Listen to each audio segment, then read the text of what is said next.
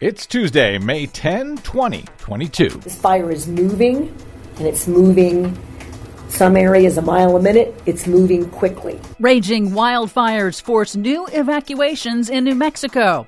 Fires in Siberia raging out of control because the Russian military is burning Ukraine instead. Plus, do they impact climate? Yes. Arctic wildfires are causing Arctic ice to melt faster.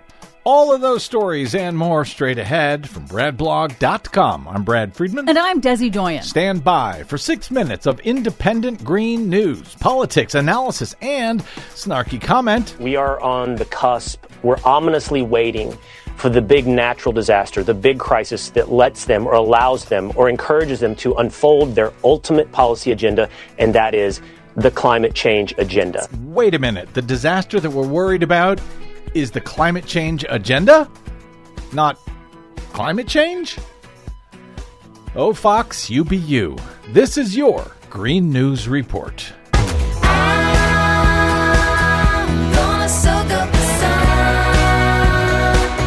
Okay, Desiree, we are barely into the summer, and already the wildfire season out west is burning out of control. Yes, it is. President Biden has issued a major disaster declaration for New Mexico, unlocking federal emergency disaster aid and recovery funding to help the state grapple with an extremely early and intense wildfire outbreak.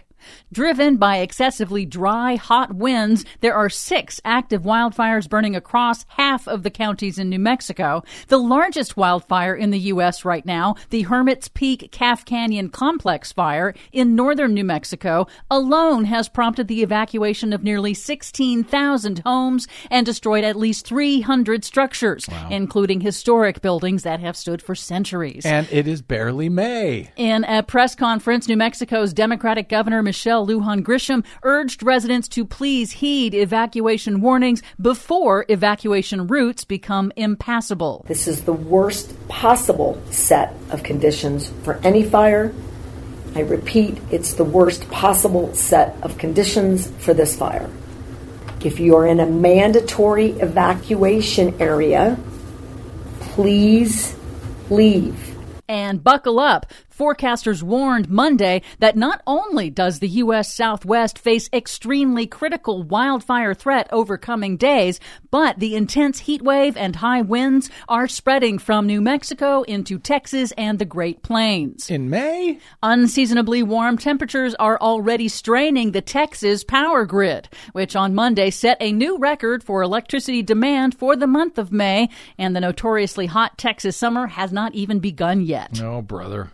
Russian Siberia is also seeing a rare outbreak of wildfires in May, an ominous early start to the fire season after last year's record-breaking onslaught. CBC reports that residents in Siberia are firefighting mostly on their own because in Russia, major fires are fought by the military, which is currently bogged down invading Ukraine. Oh, yeah. They're kind of busy right now. University of Ohio professor Jessica McCarty says even worse, soot from Siberia's wildfires lands on Arctic sea ice, absorbing heat and accelerating melting. Think of it as kind of the dark part of smoke, the soot that you can see. When it is emitted in the springtime and early summer, like now, that causes rapid melt of sea ice, which means more sea ice melts because of our fire than is just being caused by the warming of climate change. Hence those feedback loops we've heard so much about. Yes, and a recent United Nations report projected that wildfires are likely to increase in frequency by at least a third by 2050 due to rising global temperatures, more frequent heat waves, and more widespread drought. I think they're likely to increase in frequency by Thursday at this rate.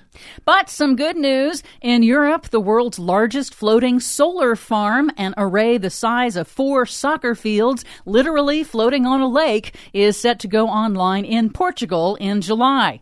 And while the fossil fuel industry is responsible for causing man-made climate change and lying about it and blocking action on it, there are individual actions that can help cut emissions, like voting for climate hawks who will pass meaningful climate policy. But also, a new study in the journal Nature calculates that if people collectively cut their consumption of beef by about 20%, it would help cut deforestation in half and reduce CO2 emissions. By just 20%? Yes. I can do that. And finally, California will become the first state in the U.S. to get approval to feed seaweed to cows. A particular type of red seaweed mixed into conventional cattle feed has been shown to significantly reduce methane emissions from cow burps by up to 50%. Nice. Finally. For much more on all of these cow burping stories, check out our website at greennews.bradblog.com. Find, follow, and share us planet-wide on the Facebooks and the Twitters at Green News Report. I'm Brad Friedman. And I'm Desi Doyen. And this has been your Green News Report. Now we can